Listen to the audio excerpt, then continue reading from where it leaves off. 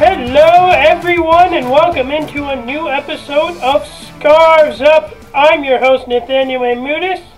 Unfortunately, we will not be discussing the Sounders game against the Houston Dynamo today because that game was postponed because of the coronavirus epidemic that has hit the world over the last couple of weeks very harshly.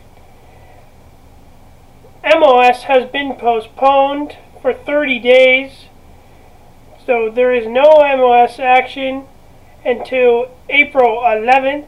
My co-host, your favorite guest who is suffering through this loss of soccer in the world with me, Dave Mamudis. Hello everyone. So, MLS, after the NBA suspended for 30 days, announced that they were going to be suspending play. MLS suspended play for 30 days at least. And this meaning that the Sounders were already, after 30 days, it's longer for the Sounders because the Sounders didn't have a game on the weekend of the 11th and 12th. Because that is also when there is an international break. So the Sounders' next game currently is against the Vancouver Whitecaps on the 18th. Do you think that game will get played? Obviously very hard to know. You know, all of us are in a waiting game to see how things proceed. For the moment, I saw that they actually also postponed some training activities. Yes, everything at Starfire has been canceled. Of course, so Seattle is a hot spot for this virus. Just like you and me, the Sounders are working from home. I guess probably working on their individual dribbling and juggling. Exactly. As far as we know right now, no one on the Sounders staff or players has the virus, which is good to hear. There's a lot of teams in Europe getting hit hard. I haven't heard of any MLS player having the virus yet, but we'll see if that changes. Though, sadly, we're not doing a great job of testing young, healthy people, so it's possible that they do and we just don't know. Obviously, that's a whole bigger set of issues, probably for a different podcast. So is there any soccer news to report in the world? Other than we can talk about how it's nice that the Sounders get a chance to become fully healthy as individuals, at least in terms of recovering from their knocks from last season. Well, it was a bad week for my other team besides the Sounders, as Spurs exited the Champions League this week, but then the day after, Atletico Madrid beating Liverpool in extra time at Anfield. That was inciting, as Arsenal had just the worst possible week. They get knocked out of the Champions League. They lose their invincible season. They're out of the FA Cup, and now they have to wait even longer till till they can clinch the Premier League, as that's suspended for 2 weeks. And which side were you rooting for there? Basically, just if Spurs can't win the Champions League? Everyone hates Liverpool. Everyone hates Liverpool. Liverpool being big sore losers after their first leg, losing that 1-0. And you mentioned to me before that the Premier League was slower to cancel games than other leagues. Are they still going ahead at this time? No, they announced yesterday that they're suspending for 2 weeks. Of course, there are some teams who aren't being able to practice, like Arietta, coach of Arsenal, has the disease, and there are some other players there's a player on City and some players on Leicester City who have the virus. But they've suspended for 2 weeks, waiting for the government to say something, and didn't happen. And the government, they've made some statements. The league didn't make a decision until just yesterday on Friday. So, the other news related to soccer, since really all the sports leagues are down, because I mean we don't usually talk about it, but I'm a lover of all sports, and in this down period you can't really watch anything, which is very annoying. But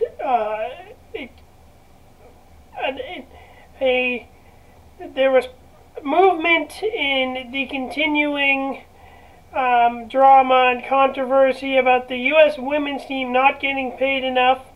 The U.S. president, the president of the U.S. Soccer Federation, has stepped down as president after the U.S. Soccer Federation's lawyers put out the terrible claim to help them win the court case that men should get more money because it's a harder game to play, and they're more physical and they have more strength. What were your reactions to this, and what played out? Of course, the U.S. women's national team, they just won the She Believes Cup on Wednesday. At the beginning of this game, they took a picture with their jerseys inside out. I thought they should have played that way. But what are your thoughts on what's going on there? You know, obviously it's a complicated situation, and it's not something the U.S. Soccer Federation can fix by itself, you know, to help women athletes be paid the same in soccer as male athletes are overall. But, you know, it really seems like the job of being a women's national team player is really a more significant job. You know, it's a bigger fraction of their work for the year for a lot of women than it is for men with larger club commitments. So this team, after their game on Wednesday, that was going to be the end of them. Like, they've been together with the national team since the beginning of the year. So now they were about to go back to play for their NWSL teams or wherever they're playing for, and then they'll join up sort of soon before the Olympics. But of course, we don't know if that's going to happen this year, but they've been together for so long right now. But the thing that strikes me so hard about this is the argument that U.S. Soccer went to, and that there were people in the federation who's like, yep, this is what we're going to go to, which is just absolutely terrible. Right. It is absolutely terrible. A very tone-deaf statement, and you know, the result was kind of predictable, that the maker of the statement would not be long in his job. And Carlos Cordero, the president of U.S. Soccer, who has now stepped down, just the ignorance of him to say he did not see what the lawyers were putting forward when within their guidelines. That seems pretty hard for him to ignore. It's just absolutely terrible. So I'm happy he stepped down. U.S. Soccer could have gone the way of blaming FIFA, and if they're blaming FIFA, then they can make them look bad, because FIFA does give more money to the men's teams than the women's team.